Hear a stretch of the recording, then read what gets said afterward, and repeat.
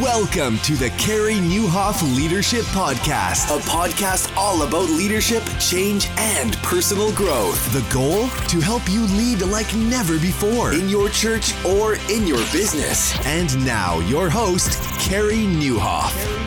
Well, hey, everybody, and Happy New Year. Welcome to episode 313 of the podcast. My name is Carey Nieuwhof, and I hope our time together today helps you lead like never before. It is great to kick off the new year with you.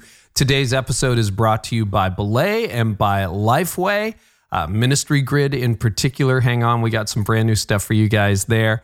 And I am so excited to bring you Francis Chan today. Francis has been a guest before, and if you know Francis, he is never boring.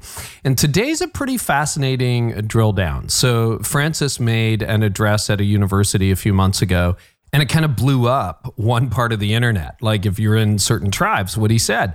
So I know a lot of you are church leaders who are listening, and that's certainly Francis's background. But even if you're a business leader, this is a fascinating conversation on what happens when a small thing you said gets blown up on the internet. It's also kind of a masterclass on how to be human in your responses, because Francis is incredibly vulnerable, which should be no surprise to anybody. But he really kind of lets us in and goes, you know, guys, I'm a real person, okay? And like when I hear this stuff, like it actually has an impact. And I think this is a pretty helpful conversation to kick off 2020. So I think you're going to love it. Regardless of where you come from or the space you work in, we are all online these days. We all have thoughts about what's happening. And so we're going to actually drill down on the real issue. And then we're also going to talk about how people responded to the real issue, which is one of the reasons I love bringing you conversations like this. So, guys, a new year is upon us. Congratulations. Happy New Year's. We made it into 2020. And is it Happy New Year or New Year's? Like, that is a really good question. I think it's New Year, and I just let New Year's slip out. But anyway, New Year's upon us. Hopes and dreams for a fresh start, right? If you have on your goal list increased productivity, staring down a calendar that's already filling up at an alarming rate can feel like a lost cause. We're only 7 days into the new year and you're already like, doesn't have to be. Because Belay, the incredible organization revolutionizing productivity with virtual assistants and bookkeeping services for businesses, churches, and nonprofits alike, is offering a free download of Productivity for the Win, your personal guide to a productive work week. And everybody who listens to this podcast gets it by using this code. So it's Productivity for the Win, your personal guide to a productive work week. If you would like that to help you accomplish your 2020 goals, just text Carey to 31996. That's CAREY to 31996. Now you're one step closer to actually achieving your New Year's resolution. And back in August, you guys may remember, particularly those who follow me on social, that I was working on a few exclusive courses with my friends, because I do courses on my platform, but some exclusive ones for my friends over at Ministry Grid. Well, guess what?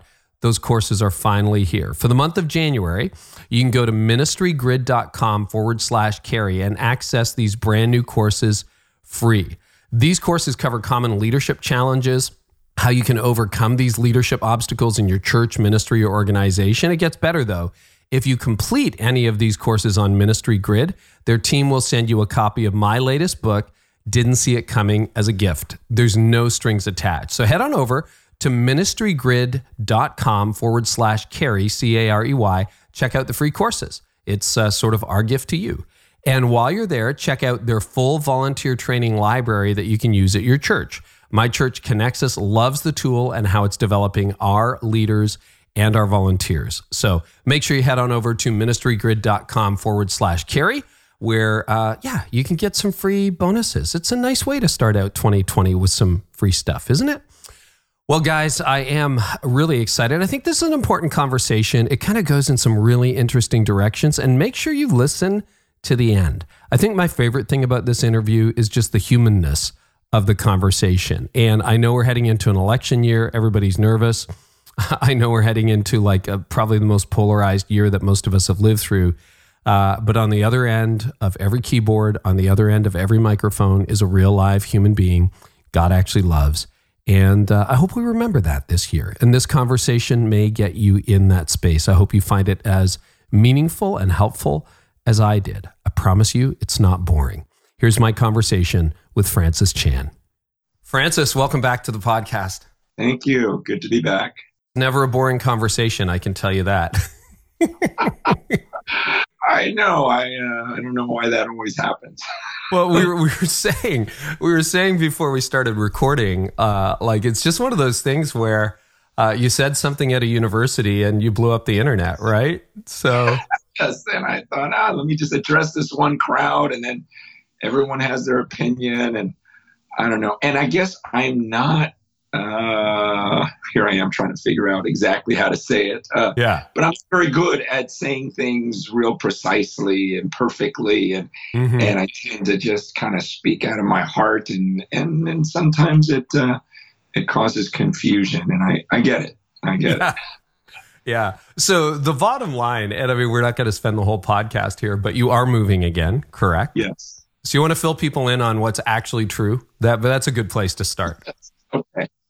My plan, and don't hold me to it, because every day is different for me. Like, so in a lot of ways, nothing's changed. Right. Like I could tomorrow really, be seeking after God and my time with Him, and genuinely believe in Africa tomorrow. And I'll do it. Yeah. Okay. So, and so I never know day to day, but I believe He is calling me to, at the end of February, move to Hong Kong with my entire family. And I honestly have no idea why. Is this something Lisa and I felt called to do like 8 or 9 years ago when we were in Hong Kong? And that was weird because, we were just in India, Thailand, China. And yet when we got to Hong Kong, we separately both felt like God was saying, this is it. But then shortly after that conversation, I felt like the Lord spoke to me. And understand, this is before I was charismatic or anything. Like, I didn't believe in this. I'm like, honey, I really think God told me to go back to the U.S. and start a new paradigm of church and give a different picture of marriage and family. Was go back to the U.S., but I felt like that's what God told us to do. So now that we've done those things, it's like, let's go back to Hong Kong. In fact, a couple months ago, what really spurred it on was I was in another country and we were ministering just hut to hut in the slums, telling people the gospel, and the receptivity. I was like, this is so life-giving. This is so enjoyable. This feels so biblical. And it seems like I asked my wife, what do we do on an average day that compares to this?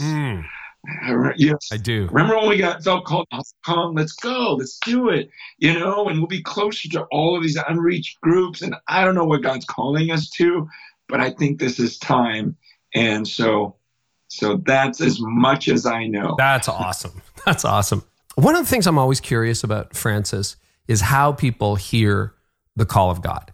So can you walk us through, was it a feeling? Was it a sensation? Was it like after prayer? Was it the two of you agreeing? Because that's all, it gets abused and then sometimes it gets ignored, right? Like on the one hand, you hear the call of God for every bad decision. And I'm not saying it's a bad decision. And other times God's calling and like, you're so suspicious you don't hear a thing. I probably land more on that side where I'm ignoring the promptings rather than obeying them. So how do you determine, you know what?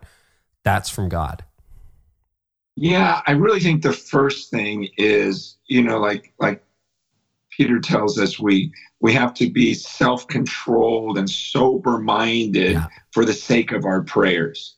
Like I've got to clear my mind. I can't be watching a million videos and then jump into prayer. It's like I got to show some self-control. I got to get my mind clear, and then I have to seek Him with all of my heart. Like not just lip service, not just whatever, but just pursue Him regularly, daily, hourly, and not just casually, but with all of my heart. And during those times, as I'm in prayer and seeking Him, there are times where most of the time, I'd say 99% of the time, it's when I'm reading the scriptures and I get convicted by something and I'm going, Lord, what do I do with this? What do I do with this? But there are a few other times with decisions, and that time in Hong Kong was one of those, where I'm just seeking, like, Lord, I'm trying to figure out where you want me to go. And it wasn't like an audible voice that, that went through my ears, like at least for me. It wasn't Francis, go to Hong Kong. It wasn't that. You're an external voice, but I think it might be something like how how in 1 Corinthians, is it 2 or 3, where he says, no eye has seen, no ear has heard, no mind has conceived what God has promised to those who love him. But God has revealed this to us by his Spirit. So somehow there are ways that God can communicate to us that aren't like you. Like right now, you're looking at me through a screen. It's, I can see you, I can hear you in my, physical ears, and it's going cognitively into my brain, however that works. I have no clue. But, I can physically explain it. I can just tell you somehow these things were communicated to me. But other people I've talked to, they see pictures, visions, and they'll tell me things that freak me out because they're right on, and they'll nail things in my life where I go, that must have been God, because no one could have known that. And it's different for them. So I don't know, for me, that's how it works. No, I appreciate it. And you also hinted at this fact. They just want to test it. Is it a little bit like we all have different personalities? I am very rational. You're like, you know what? I could hear from God, and it's Africa by the time, January rolls around. I wonder if some of that is actually, you look at how Bob Goff lives, and I mean, that's genuinely Bob Goff, right? He's an Enneagram 7, and he's just like open, and I know some of that's discipline, but our personalities are a little bit different. And do you think some of how you process is dependent on your personality? Yeah. Like, I'm very skeptical. I am very efficient. I can't stand like inefficiency. It's like if you took 45 minutes to get this thing going, I would be so annoyed with you. But it's nice. You just got the point. Let's go. All right, let's go. Well, we try. Okay. So that's me. And I tend to, I used to just dwell on problems a lot, like everything that could go wrong. Right. My mind tends to go towards negative. And so I do tend to think things through, and yet there's this other side of me that God has taught me over the years that look at Scripture. There's this sense in which he calls people to do things that they don't know the next step. They can't figure out what's going to happen next. God's going to say, he just tells them to take the next step. And it's like, okay, Lord, because that's in your Scripture, I'm going to try to pursue that also. So I'm kind of this mix of seeing both in Scripture and trying to be both. I've got a lot of listener questions. I kind of crowdsourced this one, so we'll get to those in a minute, but you've got me really thinking, Francis. So, I'm not into speculation, and I try not to trend jack or that kind of thing, but I think this is a very interesting case study because you gave a talk. It kind of broke a segment of the internet, right? Where all of a sudden Francis Chan is, says America is in trouble and he's going overseas again. And what's wrong with the rest of you and the whole deal? So we got from you what you're actually going to do. But tell me some of the craziest stuff you heard, like that you were going to do, because that's what happens, right? We live in this little bubble right now where all of a sudden, people make up stuff or mishear things. So what are some of the crazy things you heard about what you were going to do? Totally. And understand, I don't know them all because I stay off of the internet. Yeah. But people come up, oh, I'm so sorry about what that guy said about you. And I'm like, don't even tell me. I don't even know. I don't want to know. But it all ends up coming through, friends with good intentions texting me. And, I think the big thing was, and I totally get it. Like, the headlines of one of the ones that went really viral was like, Francis is becoming a missionary to Myanmar. And so suddenly everyone, which I never said that, but I get it because I told a story on Myanmar. And then I said, I'm moving to Asia. So you put it together. And again, this isn't Azusa Pacific where they give me like 22 minutes, and then the kids have to be in class. And so I'm just like saying this real quickly as a precursor, like, hey, I've been preaching here 20 years. I'm moving. Here's a couple reasons why. But I had a message. Like I was going to preach the gospel. And I feel like I did. I feel like I nailed it. But no one's even listening or talking about that. They're going, oh, those first 2 minutes, he said this, this, this. And so suddenly, there was this big thing about, oh, he's going to Myanmar. He thinks he can, take over the country and it's all about him. And then people start arguing about this. And I'm like, you guys are arguing about why my motives are in moving there when I'm not even moving there, and so it's just weird. It's weird. Yeah. So now people hate me because they think I'm so arrogant that I think I can take over a country, and that I don't even realize all the other people that are serving there. And I'm going, gosh, how did we get there so quickly? I'm trying to think of the weirdest ones. I'm blank right now. No, that's good. This sounds like an easy softball question after that answer, but what are the reasons you stay off the internet? There are a lot of people who love me and they say some really kind, flattering things. And if I read all of those, I will get so arrogant and into myself. And then there are a lot of people that are just trying to write the most abrasive things they can to get more listeners and viewers, and some that maybe find fault in me, which there's plenty to find. And they'll say some of the most cruel, biting things. And if I watch all that, listen to that, it'll make me angry, bitter, sad. Like I'm human, I don't want to pretend like this tough guy. You can say anything about me. It doesn't bother. No, it hurts at times. I think I've developed thicker skin, but it can discourage you from the body of Christ. And so I feel like neither of those are good. Too much flattery, too much criticism. How much can one person take? And meanwhile, I want to just hear from the Lord and not from everyone else. Yeah, I hear what you're saying, Francis. And I mean, I'm online probably a lot more than you are. But one of the things people will, like, I didn't write about what you said at Azusa Pacific.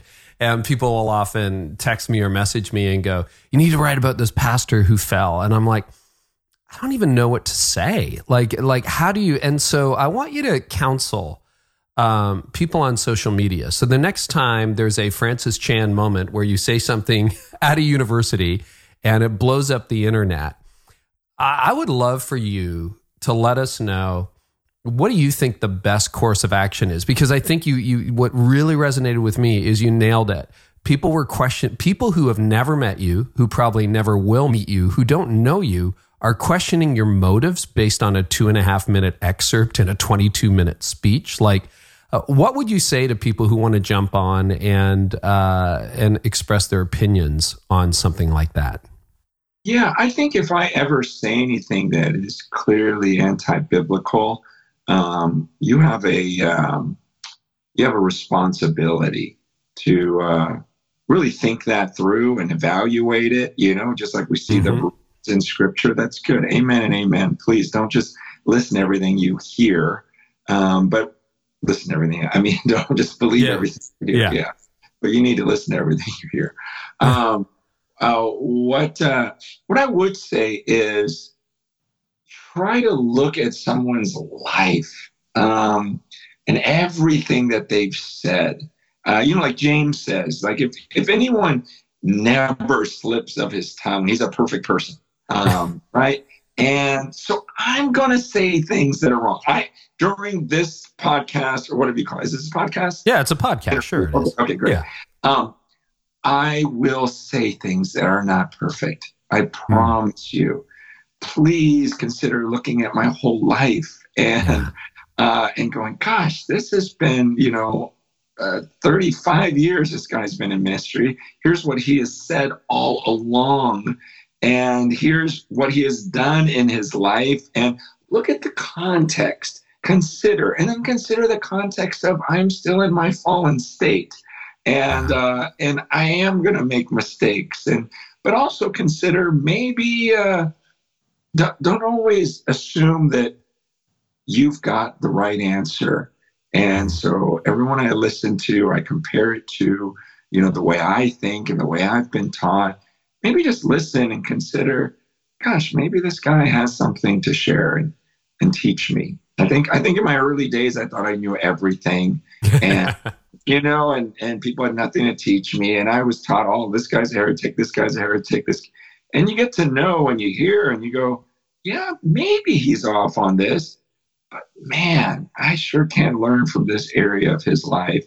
And who knows if he's wrong on that. Come with humility. I would say number one. Yeah. Like, who do you think you are? Like, who do I think I am? Like, I'm a fallen man. I'm going to say things that are off. Man, I'm trying to seek the Lord. Man, I'm trying to follow him. And I'm trying to use the best of this human brain. And maybe God gave you a better brain. Okay, I don't know. but just consider, maybe yours isn't perfect either. And we're striving and look at the scriptures and I don't know, pay more attention to the scriptures than what I say or anyone else, so. That's a good point. I also think, there's certain cases where there's flagrant violation or whatever. And but generally speaking, number one, give someone like Francis the benefit of the doubt. Like, just give you the benefit of the doubt. I think that's good, unless it's like, as you say, a clear violation. And secondly, I'm not sure the world needs my take on everything that happens. Right? I'm not sure I have to have a running narrative on every event. Yes. And that's also why I don't do the social media thing. It's like, I don't want to feel like I've got to answer everything. I'm not an expert at everything. And that is something a lot of these young people need to hear is, we really don't need another running commentary. And I know you believe you're brilliant, but just consider maybe you're just one. We don't think about working together and the unity that Christ wants. And let's figure out how to work together more and have more private conversations and true fellowship rather than everything being for the whole world to listen to. Thanks so much for processing that sort of out loud in public, because I think that really is helpful. And we are in a really weird cultural moment right now. That I hope doesn't last forever. And maybe we can just see that there's a real person behind that microphone or behind that account or whatever. Go ahead, Francis. I'd say that, like everyone that's listening, don't you get into conversations every day, you walk away and you go, I should have said that differently. I should have said this. I should have said that. We all do that. And so understand that just because someone is in public having a conversation, that suddenly we don't just consider their humanity. Especially, I think like this. We didn't sit down and script out every word we're going to say. We're trying to be two human beings having a conversation, learning from one another. And I'll walk away from it going, I should have said this differently. We all do that. And there are times when you're like, oh, I said that? I didn't mean to say that. Is that the word? I think I've already done that a couple of times where I'm like, hey, don't hear everything you listen to. Like, no, that's not what I meant. No, I'll lead with that story. Francis misspeaks. Don't hear everything you listen to. Like it's insane. And I think the thoughtful conversation, the longer narrative, and treating each other with some, dignity and respect. And if there's a clear line that's been crossed where someone clearly has done something that really harms other human beings or, angers God, that's a different type of conversation. But you're moving to wherever. It's just the weirdest things that blow up. Well, we do have some good, go ahead. Go ahead, keep going. I want to say something to this because it's on my heart because, right now it's very popular. We have 1 million heresy hunters out there that want to say, hey, all these guys are heretics except for me and my 4 pastors I like, right? And it's everyone is doing this now, and it's just blowing up. So everyone's finding the little, sound bites where this guy messed up, and they'll play it over and over and over, and they'll say, see, we have to disassociate with these people. And they'll quote like, because 2 John says to disassociate with them. Well, Second John says it's about those who don't believe, are saying Jesus did not come in the flesh. It's not saying, it's not just a blanket statement of anyone who disagrees with your theology. But what Scripture does say is to warn the divisive person once, warn him again, then have nothing to do with him. Mm-hmm. The Scripture talks about division, and those are the people we need to stay away from.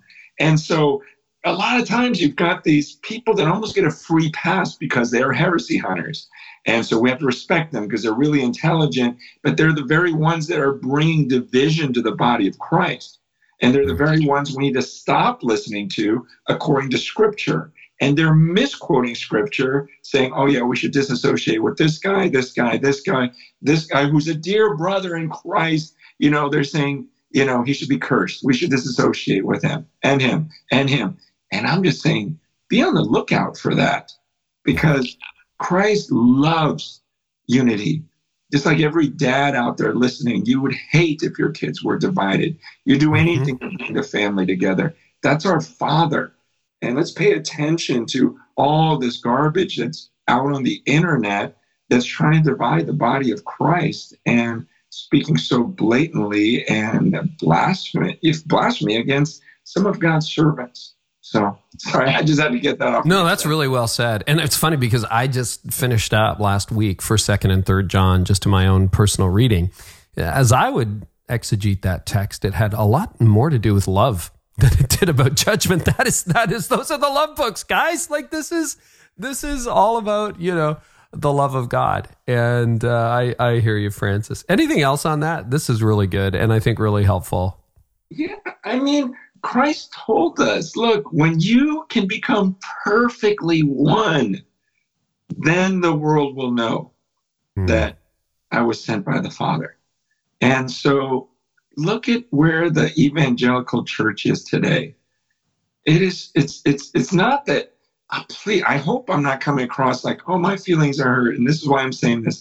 I'm seriously going, gosh, I look at Scripture and go, Jesus wants this so badly. I know the heart of a father, and just even as an earthly dad, how much I want this unity. And I'm seeing it all through the Scriptures.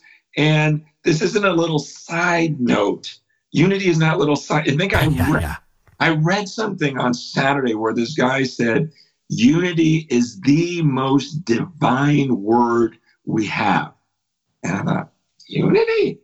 And then he unpacked it, and he talked about Christ died on the cross that we could be one, unified with God, unified with one another. You know, like what is most precious to us is that I am one with Christ right now. That is the greatest. I'm one with the Father. Right? I have this union with him. There's nothing more important to me. And so he's just explaining in the same way, there's this picture of unity in the Trinity, what we believe our core foundation of how are they three? Are they one? They're one. They're so one that you can't even call them three. And that's what he wanted for the church. And so when we flippantly and casually bash another guy and cause division, we're destroying the temple of God. And then 1 Corinthians 3, it's like, don't you get that you plurally are forming one temple? And if anyone destroys that temple, God will destroy him, because God's temple is holy and you are that temple. And so it's like, whoa, we've got to get serious about this. It's not just, oh, that'd be nice if we all got along. Yeah. This is at the foundation of what Christ did on the cross. He made the two one. Oh, that's a good word, and a word really needed in our culture right now, Francis. Well, we do have some listener questions, and they're good. It's going to sound funny after what we just talked about, but we have great listeners. They don't get into the trenches and sling mud. But Joe Gustafson wondered at that now infamous address, what did you mean by you don't want to be called a coward on your decision to move overseas? What was underneath that? Or is that even an accurate statement of what you said? Honestly, I don't remember saying. Don't remember? I probably did. And if I did, you know better than me. Again, I don't know what I said 10 minutes ago. So if I said I don't want to be a coward, then I would have been thinking Revelation 21, just about, he's talking about those who get to be in this place with no more tears, no more sickness, no more pain. But then right after that, I think it's verse 7 or 8, he says, but as for the cowardly, and I'm like, wow, that's that first thing he mentions. And I think about, is it Hebrews 10, where he says, we are not of those who shrink back. And so there are times in my life when I'm called to do something that scares me. And many times I chicken out and it kills me. There are times when I just feel like, I'm supposed to talk to that guy right there and share the gospel. He's going to reject me. I should do it. And sometimes I do it and sometimes I don't. And I hate that. I don't want to be that coward. And so when I do think about moving overseas, there are things that definitely scare me. I know God is with me and there's a sense in which I'm fearless. But my mind is like everyone else. It can wander into dangerous things. Hong Kong's not the safest place right now. And some of the other places I'm venturing to go, I've heard of people dying there and this and that. And, I'm not, I would say I'm like 90% not afraid to die for my faith. But depending on what I dwell on and torture or whatever else, I get scared like everyone else. And I don't want that. My God is not a coward, so I don't want to be one. Yeah. I look over my life and there's lots of things where I'm like, really? Really? and so much of faith is just taking that step when you have no guarantee of the outcome. And I love that. William Nelson wants to know, not all of us are called to minister in other countries. So what's your advice for those of us who are called to stay and lead in the North American, or we can broaden this, the Western church? Because you're right, San Francisco probably feels a lot safer than Hong Kong right now. So what about those of us who remain in, the Western or developed world? It's cool that his name is William Nelson. Yeah. Asking why I'm on the road again. Stupid joke. Okay. So Willie Nelson, here's what I would say.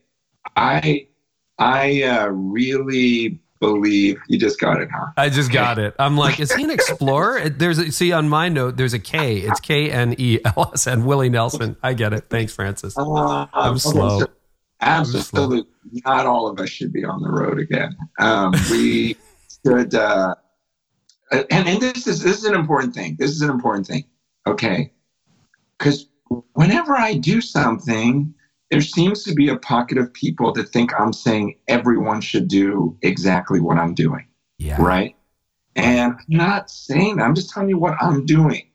And I'm telling you the motives behind why I'm doing what I'm doing. Now, there are certain times if I'm repenting of sin, hey, let's all do that. Okay? But when there are times when I just go, look, here's why I'm doing it. I'm not saying everyone should do exactly what I do. For example, a lot of times when I get up to preach, I have no idea what I'm going to say. I don't have a plan. That is a worse thing that some of you should do. Now, for me, I've been preaching for 30-something years. I used to preach in a place where I'd preach the same sermon 5 or 6 times in a row. So I've got these scriptures. I've got this backlog. I've been studying this book and I study it all week and I teach it all week. So I can go up on a stage and pseudo wing it. But for some of you that haven't been preaching for 30 years, to just get up on a stage, there's going to be a lot of heresy coming out. Yeah. So understand there's certain things I do because it's my specific calling at this point in my life. I am not saying everyone should leave the U.S. and everyone should go to Hong Kong. There's unique things, like I am Chinese and I did grow up in Hong Kong and there is an affection and I did go there, so there's a lot of that. And so for those who are called to stay in the U.S. and you've really sought it out, and you go, no, I know I've sought the Lord. He told me to praise God. And I would just say, if I have one piece of advice, I would say, let your theology dictate your practice. And why I say that is we have a tendency in the U.S. to do what we think will work in ministry. So we do seminary and we learn our theology, and then we'll go to different church growth seminars and learn how to actually run a church. And I'm saying, no, that shouldn't be.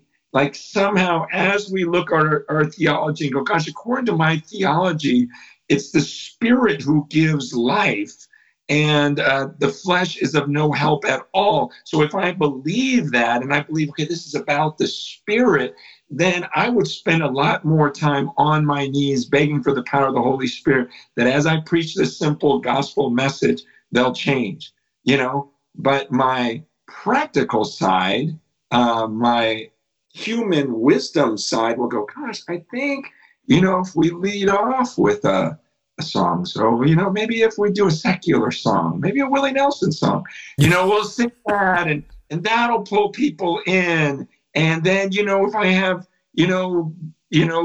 good looking girls on the stage, that'll pull people in. And then if I bring in like someone famous, that'll draw people in. And then if I just the first week tell them, hey, God is good. See you next week. And I'll slowly ease them in. And I'll come up with this methodology, but that's the way Francis would think. Francis wouldn't think, like Paul says, I think it's in 1 Corinthians 4, where he says, I refuse to use cunning, but with an open declaration of truth.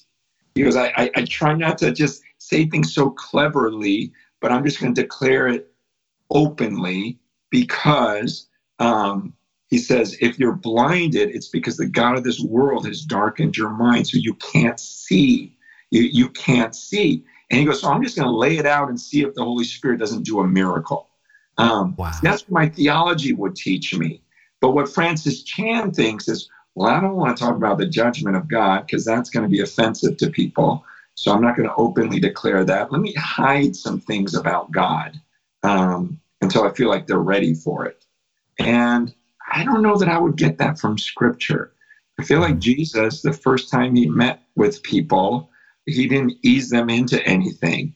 He has a crowd of thousands and says, look, unless you're willing to pick up that cross, and die with me, deny yourself, unless you're willing to hate your father, mother, wife, kids, you're not worthy of me. Like he just threw it out there.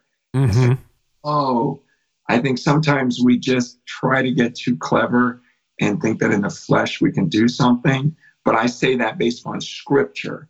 And that's my best understanding of Scripture. I'm realizing I got caught up in trying too hard to appease people, and with my mind thinking I had a way of talking them into Jesus, but I wouldn't get that if I just read the Scriptures. So please study the Scriptures and make practical decisions based upon the Scriptures.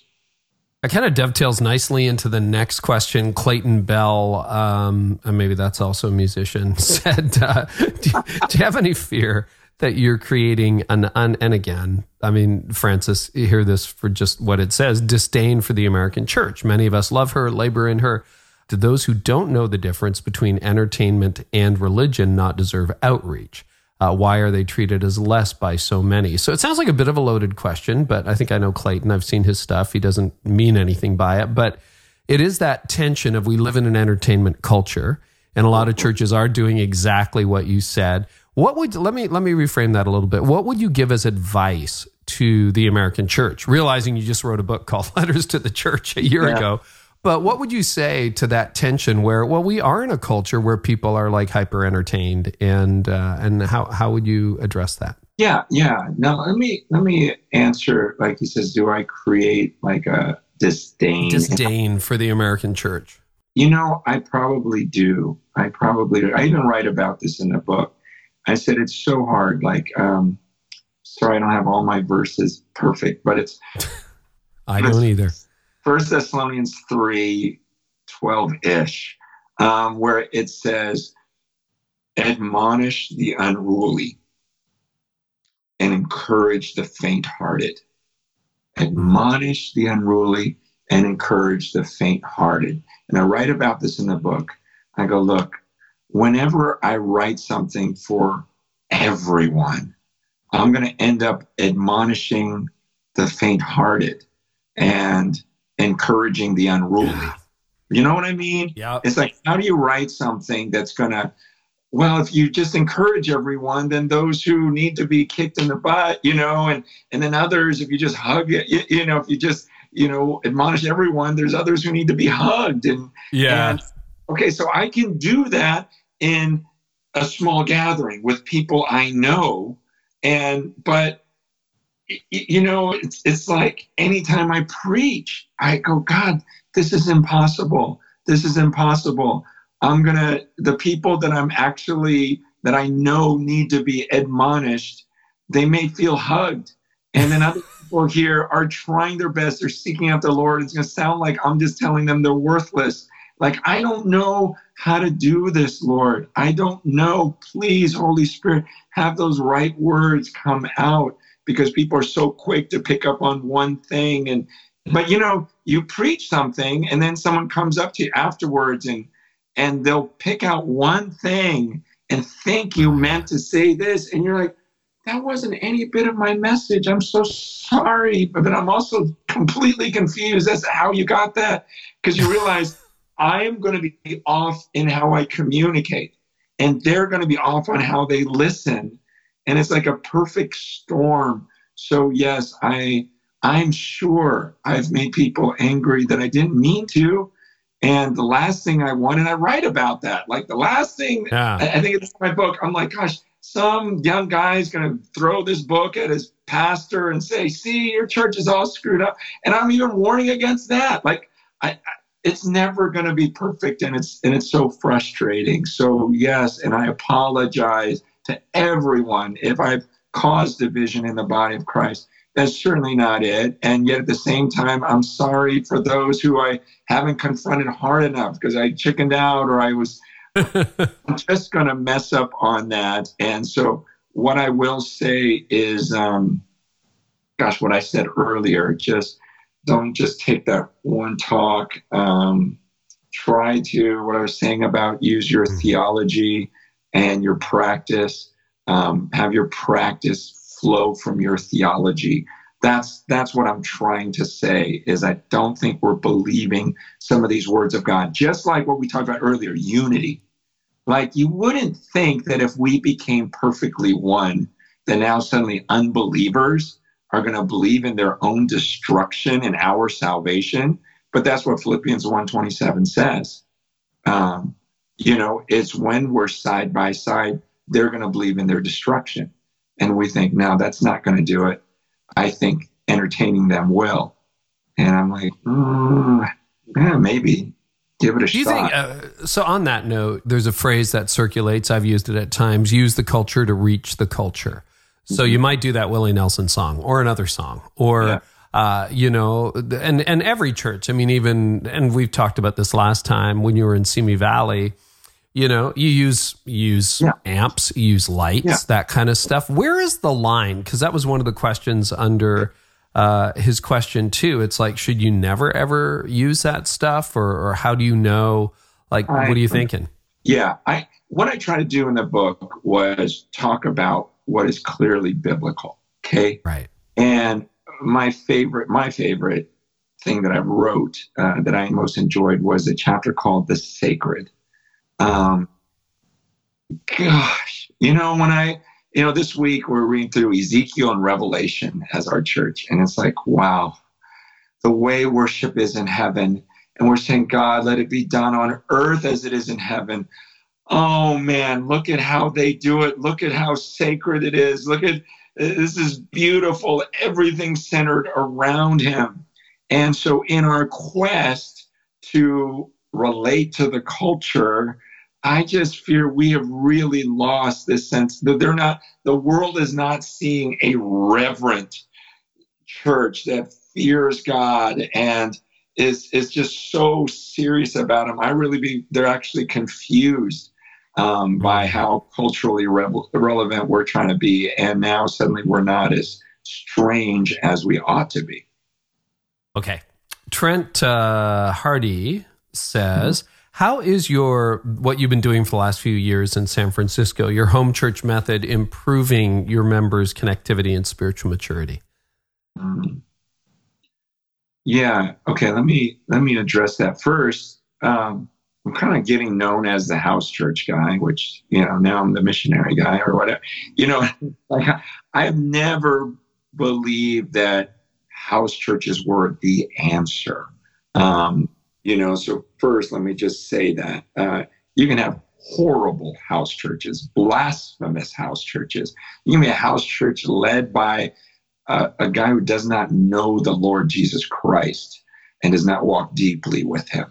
And so spiritual growth is not, okay, let me go to a house church. For me, it was just somewhat of a practical side where I'm going, gosh, in order for people to truly know each other's needs, use their spiritual gifts.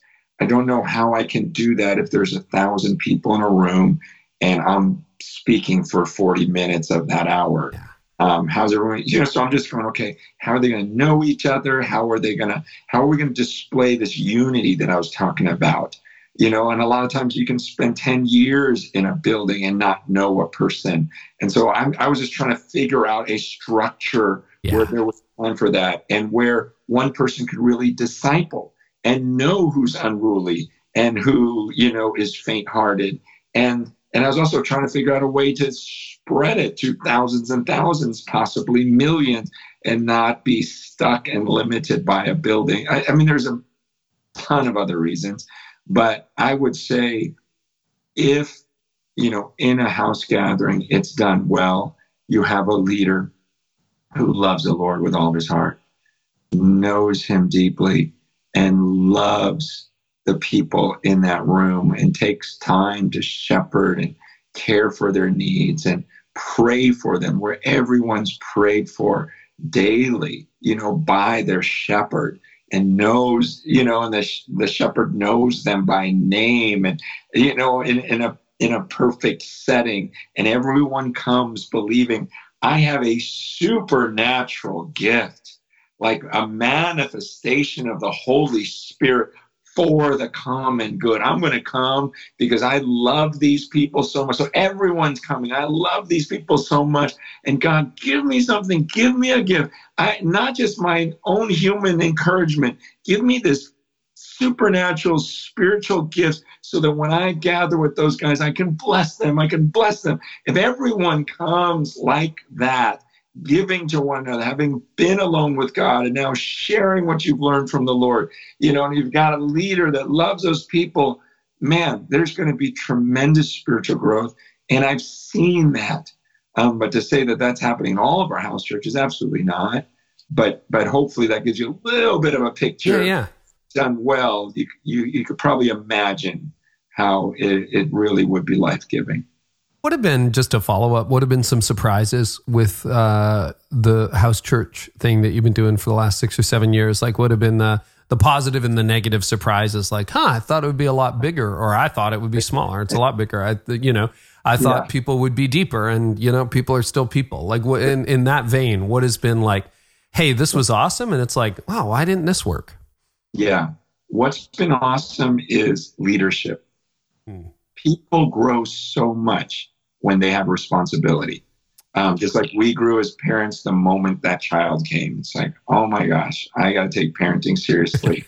I wouldn't have grown like that just by reading parenting books and not having my own child. And in the same way, I've seen these leaders, when they're in charge, there's been a growth in them. They're spiritual giants now. Our elders, I am learning so much from them because we're all doing the same thing. So the camaraderie, the fact that I now am fed so much by these other guys, I wasn't expecting that. I wasn't expecting to feel so little pressure of being the man. In fact, I'm learning so much from them because they're growing so fast. So that's the good surprise. The bad surprise has been a lot of people that gravitate toward this model tend to be people that are angry at the church, maybe burned by authority. So they think this is a way, I'll just do my own thing. I'll do what Francis did. Forget the establishment, and I don't want it to be corporate, and I'm going to come and do my own thing. And that type of attitude that, kind of got them to leave another place in anger, is going to manifest here also. And so we've seen a lot of that. We didn't take into account just where our culture is, that you see, is everyone has their own opinion and everyone does what's right in his own eyes. And so it's been a lot harder to explain authority, because I absolutely believe in biblical authority. And this was not an attempt to rid the church of authority. In a lot of ways, we're doubling down on authority and saying, look, we're going to have this servant leader that's going to be in such close proximity to you. Whereas a lot of times you don't even have that. And so it's almost like they're coming expecting less authority and, just more independence. And we're saying, it's actually the opposite. We want a deeper accountability to one another. So that's caused a lot of people to say, okay, fine, I'm leaving and I'm going to start my own thing.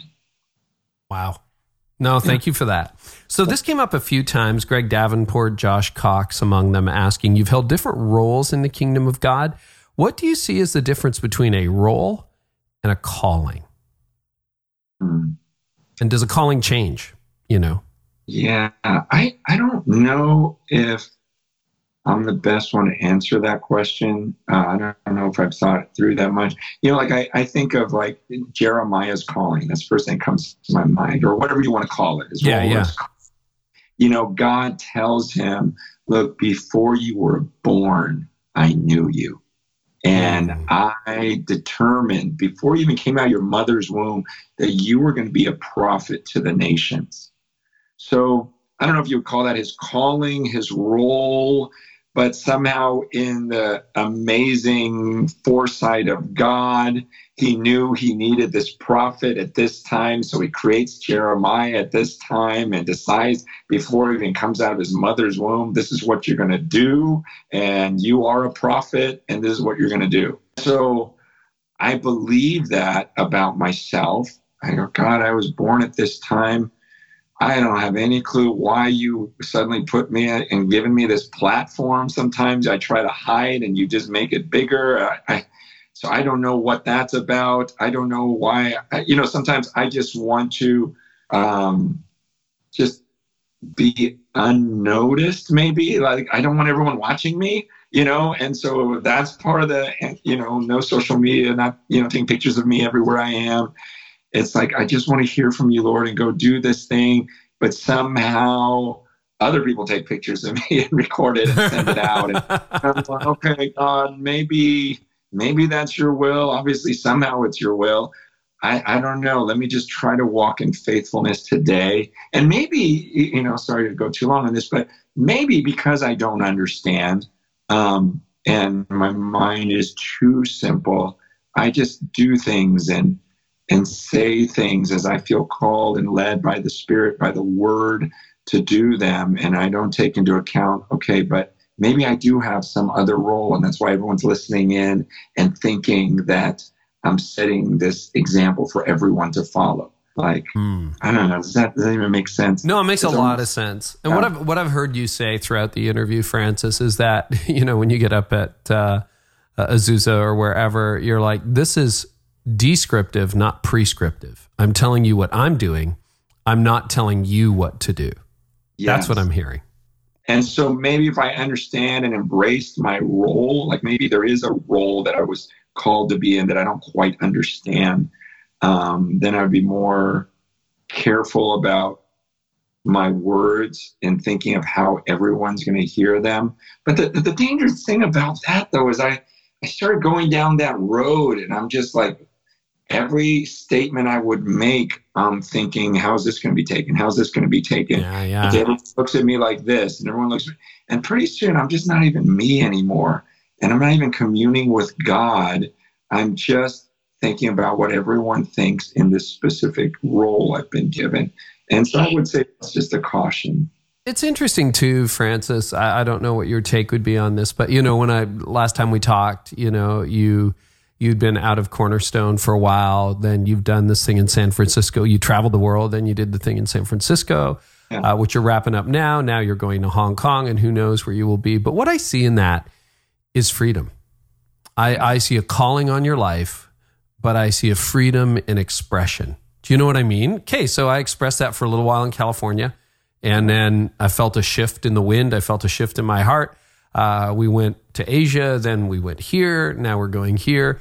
I'm wrapping up 25 years of ministry this year in our community. I'm still going to go to the church, but I'm morphing out of, full-time leadership. But see, this podcast and some of the other things I'm doing as much as ministry, it's a continuation of a calling, just a shift in role. And I wonder if sometimes we straitjacket ourselves into almost that our ministry becomes a sentence or our calling becomes a sentence and we just have to stay in it forever and ever. I don't know. Any thoughts on that? No, that's good. I want to add something first. Like, I do think there's responsibility. I have responsibility to the body. And I want people who are listening to understand that as Lisa and I came back from Myanmar, we talked about the church. There were times when I felt like the church was not ready. So I'm not leaving yet because I don't think they're ready for this. This time it's like, gosh, look at these leaders. They're insane. They're just like, they're ready. I think this is the time. And so that's also with leaving the U.S. Sometimes I feel like, gosh, I think I've said everything I know to say. And sometimes I think I'm more of a distraction to Christ because it just starts these intramural battles. And it's just too much attention on me. And the more I try to put it on Christ, somehow it gets back to me. And it just feels like there's a completion. Like maybe I've done it and now it's time to move on. And we'll never know till we stand before God 100%. Were you really supposed to go on? Do I look back at Cornerstone days and go, gosh, should I have stayed? Maybe. There's one time we almost broke off and just did house churches there. Should I have stayed and demanded that? Maybe. Should I have stayed in India? Should I have stayed in Thailand? Should I? There's always doubt. But in that night, you just make a decision based on if I had to stand before God today, Almighty God, best I understand, Lord, this is what I think you want me to do. That's a good word. James QB asks, what's your hope for America? Do you still have hope for America? And if so, what is it in the church? No hope. Yeah, no hope. Of course I have hope for America. Yeah. But I think part of the hope is people not just gravitating to a personality to either love him or hate him. The hope has to be in, I remember one of my mentors from India took me to a speaking, he was in the US and drove me to a speaking engagement, and again, there's horses and, chariots and, lights flying. I mean, literally, it was like, wow. And he just started laughing. He goes, you Americans, he goes, no one will show up unless there's a great speaker. And no one will show up unless, there's this or this. And he goes, in India, when we hear that communion is going to take place, we get excited. We get so excited. I thought, whoa, you guys get excited to take communion? That'll draw a crowd? The body and blood of Christ? You don't need Francis Chan? That's weird.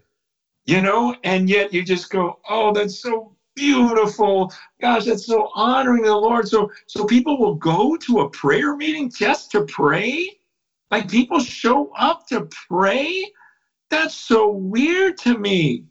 My hope, my desire is that somehow we can get away from everyone wanting to become a personality or attach themselves to a personality, and we attach ourselves to the the body and blood of Jesus, I have a hope that people will talk more and more about their time alone with Jesus, going, oh, I was with Jesus this morning.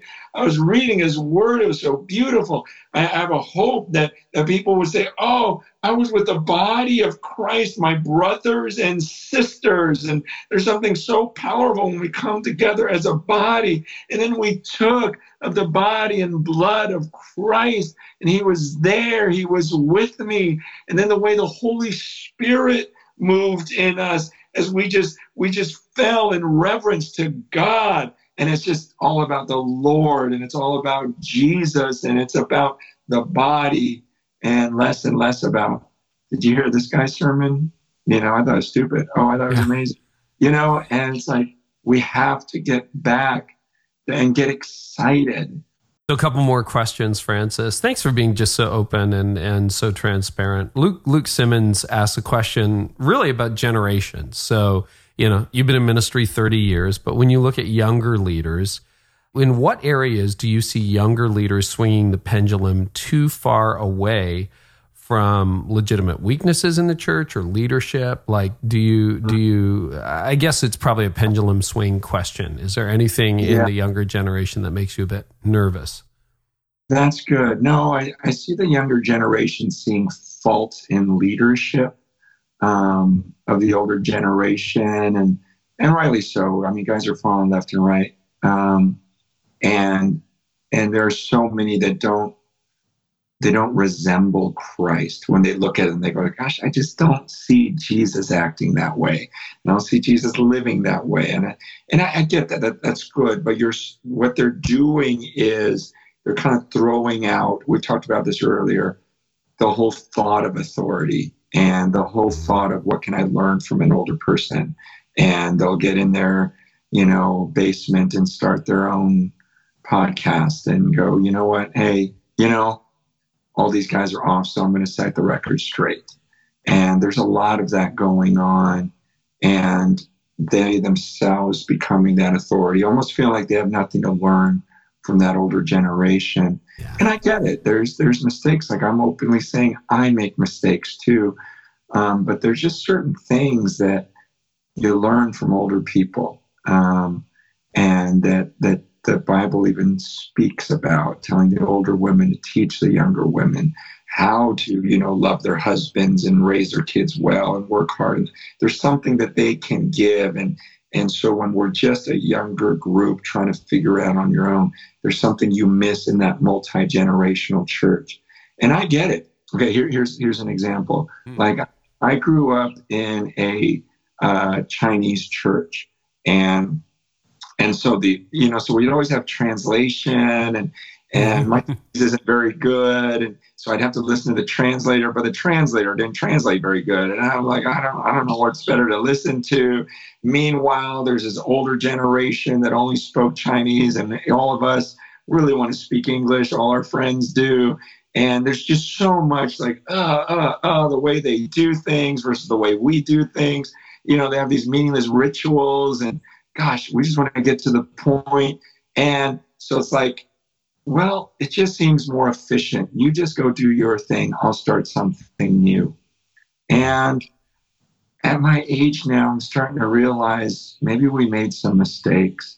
Maybe it was okay to sit through the translation. I started dreaming. I go, what if I was in a bilingual church? Maybe there was maybe I speak in English for 15 minutes, and the Chinese, I have another pastor who speaks in Chinese, and he does the same message for 15 minutes. And what if all the English speakers prayed for the Chinese speakers during the time that the guy was doing the translation or the speaking, and vice versa? And God looks down and says, man, that's a lot more work.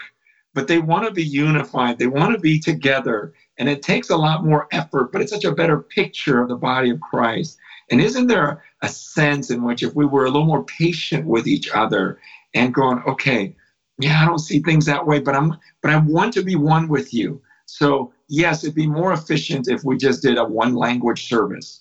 But man, maybe if I just spent the time praying for you and we had all the generations together, and then when the English speaker is speaking, why don't you pray for us? And God looks down, sees this unity and this oneness. And so parents maybe even are explaining to their kids during the service a little bit or afterwards, and because it wasn't perfect for the kid.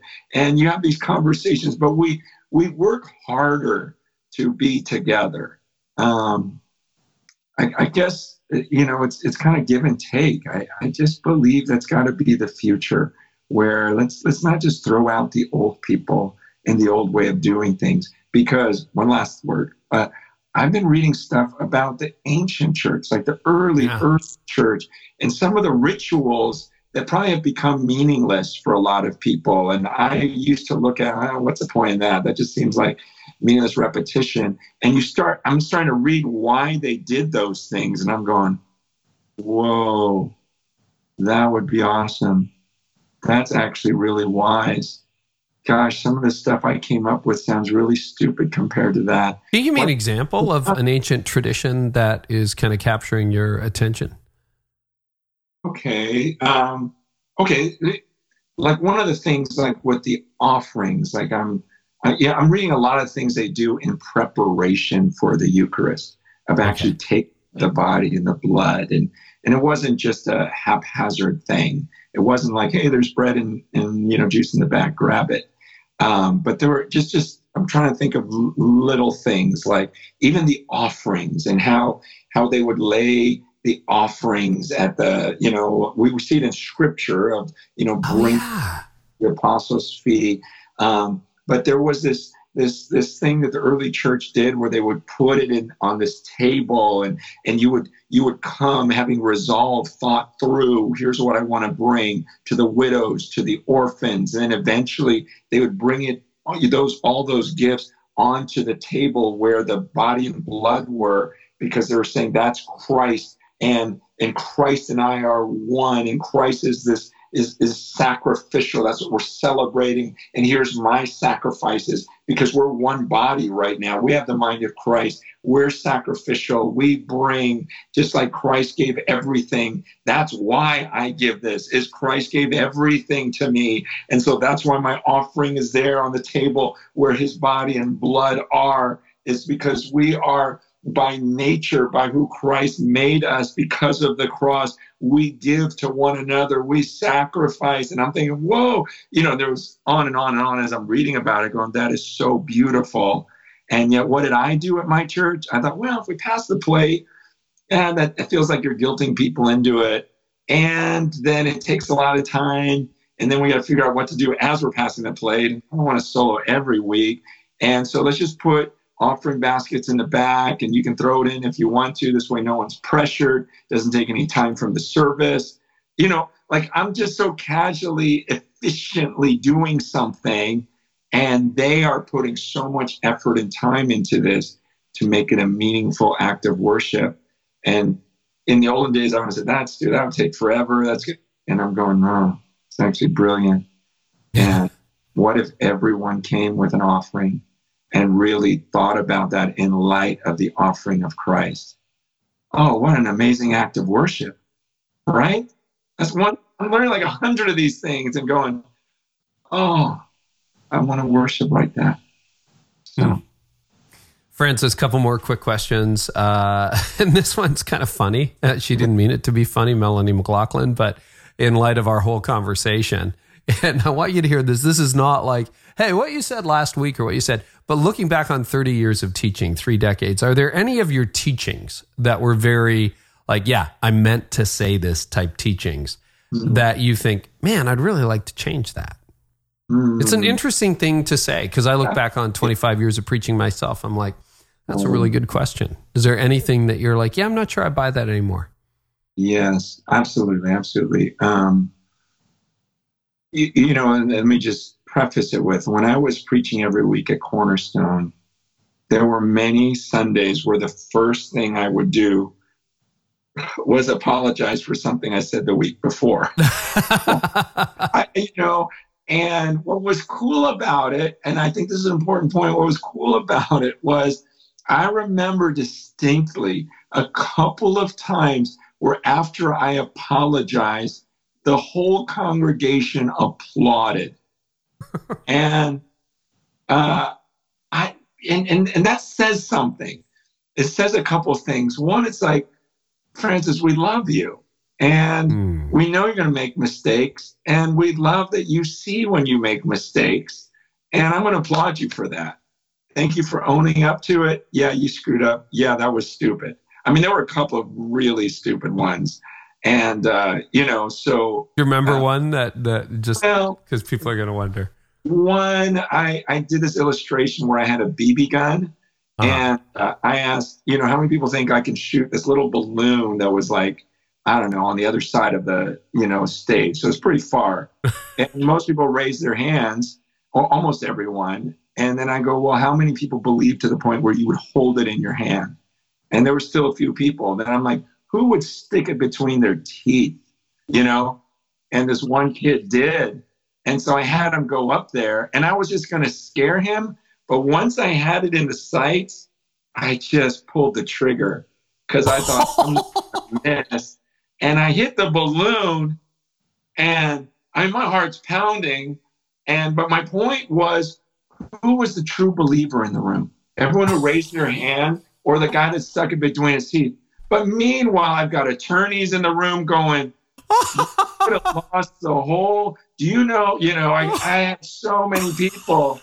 I know. Stupid, right? Francis, that's unbelievable. That's frustration, but don't anyone do it because you could take it out. I mean, to repeat that over 5 services too, that would be quite the feat. No, I'm kidding. Exactly.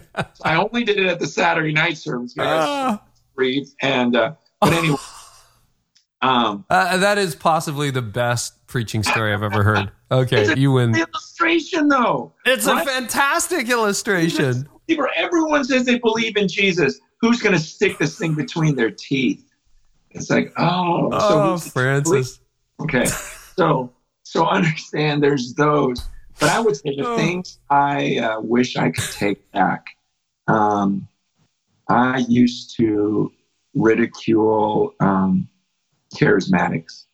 I was absolutely sure as a staunch cessationist that they were, and it's not so much even the words, but my attitude. I think that's what I wish I could take back. I could see pride of oh my gosh, I just thought I knew it all. And I thought these guys are ignorant. And I've had to apologize to dear, dear brothers of mine that I think theologically I was wrong. But whether or not I was wrong, two, and more importantly, is my attitude was wrong. I think about a sermon, not even a sermon, a Q&A that I did not too long ago at Facebook. I got a bunch of grief over that. And I look back and I go, they're absolutely right.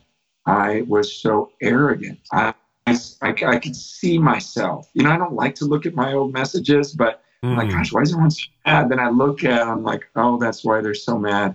I know exactly what I'm thinking right then. Here's a group of Facebook employees. And I remember my mind thinking, okay, these guys are the, move fast, break things, rebellious, and let me tell them I'm rebellious too. Oh yeah, the old church is how we did things. And, I got a new way and, and I could just see, I exaggerated, said things that I didn't really mean. I got caught up. I wasn't thinking about God. I was thinking about these people and how to please them and how to communicate. Sometimes as a communicator, you try to get a point across and suddenly all you're thinking about is how do I get this point across? And you're not thinking what is absolutely true. And you're not thinking, how does God want me to say it? And you get absorbed with this, and then pretty soon you're exaggerating, which is lying. And I look at that talk and I'm going, that wasn't entirely true. So yeah, that's really honest, really, really honest. And I think in this whole interview, Francis, the whole hour, it's been so refreshing. And I think anyone who listened to it and isn't willing to look in the mirror missed the point. Right? Like we've got to take ourselves a little less seriously. We've got to be able to say, you know what, that was a mistake. I need to change that. I found this really refreshing. So totally out of left field. Last question. Yeah. Sarah Inman has, what's the process of book writing for you? It's been different every time. I don't know I honestly don't know how many I've written. It's not that many either. It's like 6 or 7, but I don't know if it's 6 or 7, right? But each time it's so radically different. And honestly, I don't even plan on writing. After I wrote You and Me Forever, I said that is the last book I'm going to write. And then I wrote Letters to the Church. Okay, that's the last book I'm writing. Because I don't feel like this calling or that it's my role. It's just every once in a while, I just feel like this strong impression, and whether it's of the Lord or not, I believe it is, where I just think this needs to be written. And so I just go for it. And it's different every time. This last time was the hardest. A lot of time alone, a lot of time seeking the Lord. But it was hardest because this was the first time I had other people read it and give me their opinions. And oh my gosh, you start realizing where everyone is going this and that, and other people saying you should write it this way. And then I'm second guessing myself, because I tend to be that type of person that I always think, oh, this guy's smart, this guy's smart, this guy's smarter.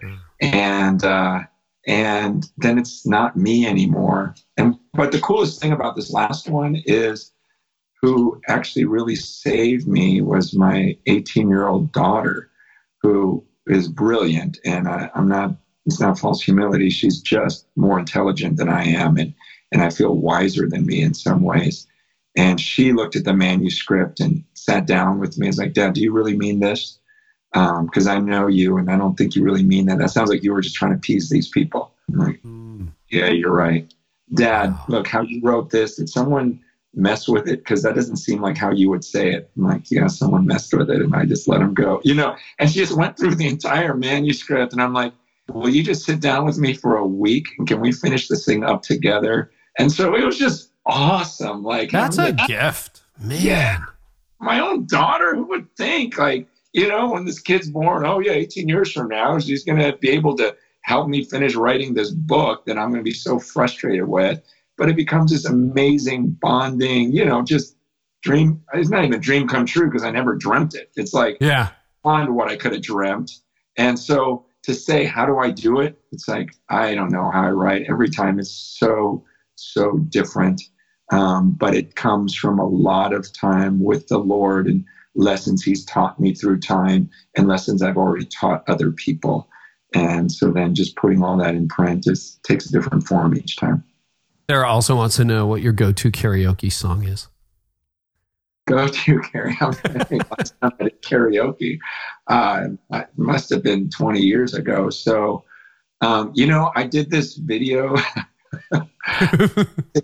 for my wife, probably 15 years ago, maybe longer, maybe 20 years ago. It was back when, you had to piece things together, and this whole music video for her, I think 30th birthday. It was Shania Twain. You're Still the One. Still the one I run to. That one. That's awesome. That would probably be it.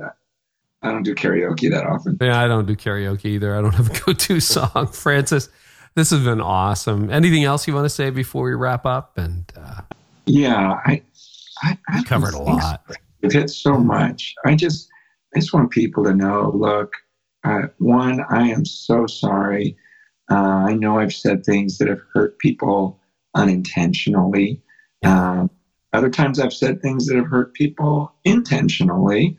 Kind of like what Paul says in 2 Corinthians about, I did want to cause some sorrow that led to repentance, and praise God for that. But I am sorry for all the human mistakes and the arrogance and miscommunication. And I've made a lot of mistakes over these 30-something years in ministry, and I have hurt people. And I am really sorry. And I'm sorry to God, because he wants his body to be one. And it kills me to think that I'm part of the problem. Man, and I know I am. And pray for me. Give me wisdom. I don't want to do that. I want his church to be one. And there will be times when I add to the problem, please show a little grace. And I'm trying to do that with others. And we never know the line. And so pray that I become more humble, that all of Francis would die, that he'd be crucified with Christ. And it's no longer him that lives, but it's Christ that lives in me. And let's pray that for one another and just, humility. I need more of it. Francis, I just want to thank you. You've taught me a lot. Every time I read you, every time I hear you speak, I feel more convicted. I also feel more convicted to love and to serve, and you challenge me. And so I know I'm someone who's actually benefited from your ministry immensely personally. So thank you for your humility. Thank you for letting us see the real you. And thanks for opening your heart. It was really an incredible hour and some together. So I know you kind of hide on the internet, but if somebody wanted to connect with your work, where would they be able to find you? Where's the best place? The best place would be at crazylove.org. There's a team of people that just kind of grabs my sermons and puts them on there and gives little updates. Again, I just try not to make everything public. But that would probably be the best spot, at least to hear from me. Well, I am extremely excited to see what's next for you. And thanks for continuing to pour into the church with a capital C and so many people's lives, Francis. I'm grateful for you. Yeah. Thanks, Carey. Well, told you it wasn't boring. Francis, thank you. Thank you so much for your openness and transparency. Guys, everything we talked about, including the transcript, is available at careynieuwhof.com/episode 313, or you can just head to leadlikeneverbefore.com, search Francis's name and my name, and you'll find it all there. Show notes, transcripts, the whole deal. We love being able to bring those to you. This episode's also available on YouTube. So we do have a small and fledgling presence on YouTube for some of these episodes. And if you prefer to watch or you want to share it that way, please do so. And if this episode has meant something to you, would you share it on social? We are trying to create space for the good people on the internet to hang out. And my guess is you're one of them and that you've got some good people you'd like to share this with. So we want that tribe to grow this year.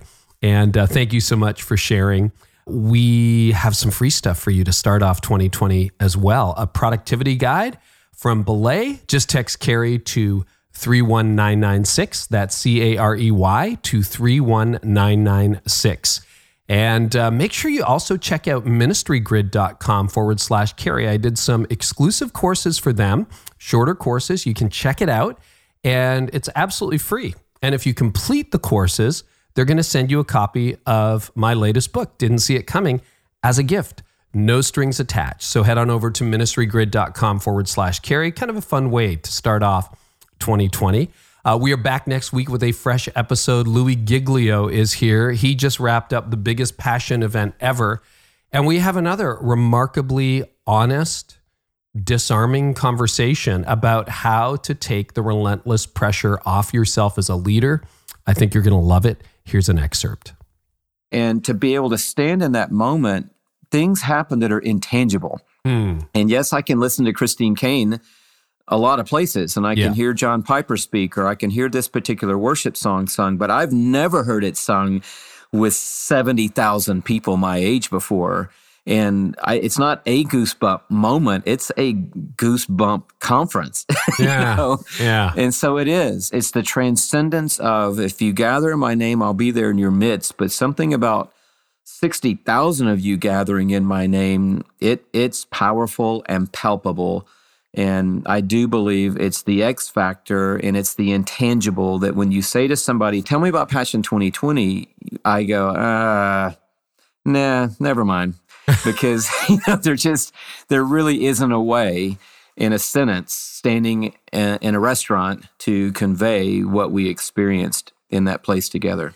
There's also an incredible insight in that podcast about how people are processing live events. It's great, man. I'm so excited about this lineup. If you're new to the podcast, somebody shared this with you, you can subscribe for free. Spotify, Apple Podcasts, Stitcher, What is there? TuneIn, Overcast, wherever you happen to listen. Thank you so much for listening. We do this about 6 times a month, and we've got 6 episodes this month to kick off 2020. Please do share and let us know how this podcast is impacting your leadership. I also have a free, almost daily newsletter that I send out to over 55,000 leaders that you can get by simply going to CareyNieuwhof.com, and you can subscribe. Just give us your email, your name, and we're happy to send that to you. A lot of people, we hear every day how people find that helpful. And if you are looking for fresh leadership content for a brand new year, I hope that helps you. Well, guys, thanks so much for listening, and I hope our time together today helped you lead like never before. You've been listening to the Carey Nieuwhof Leadership Podcast. Join us next time for more insights on leadership, change, and personal growth to help you lead like never before.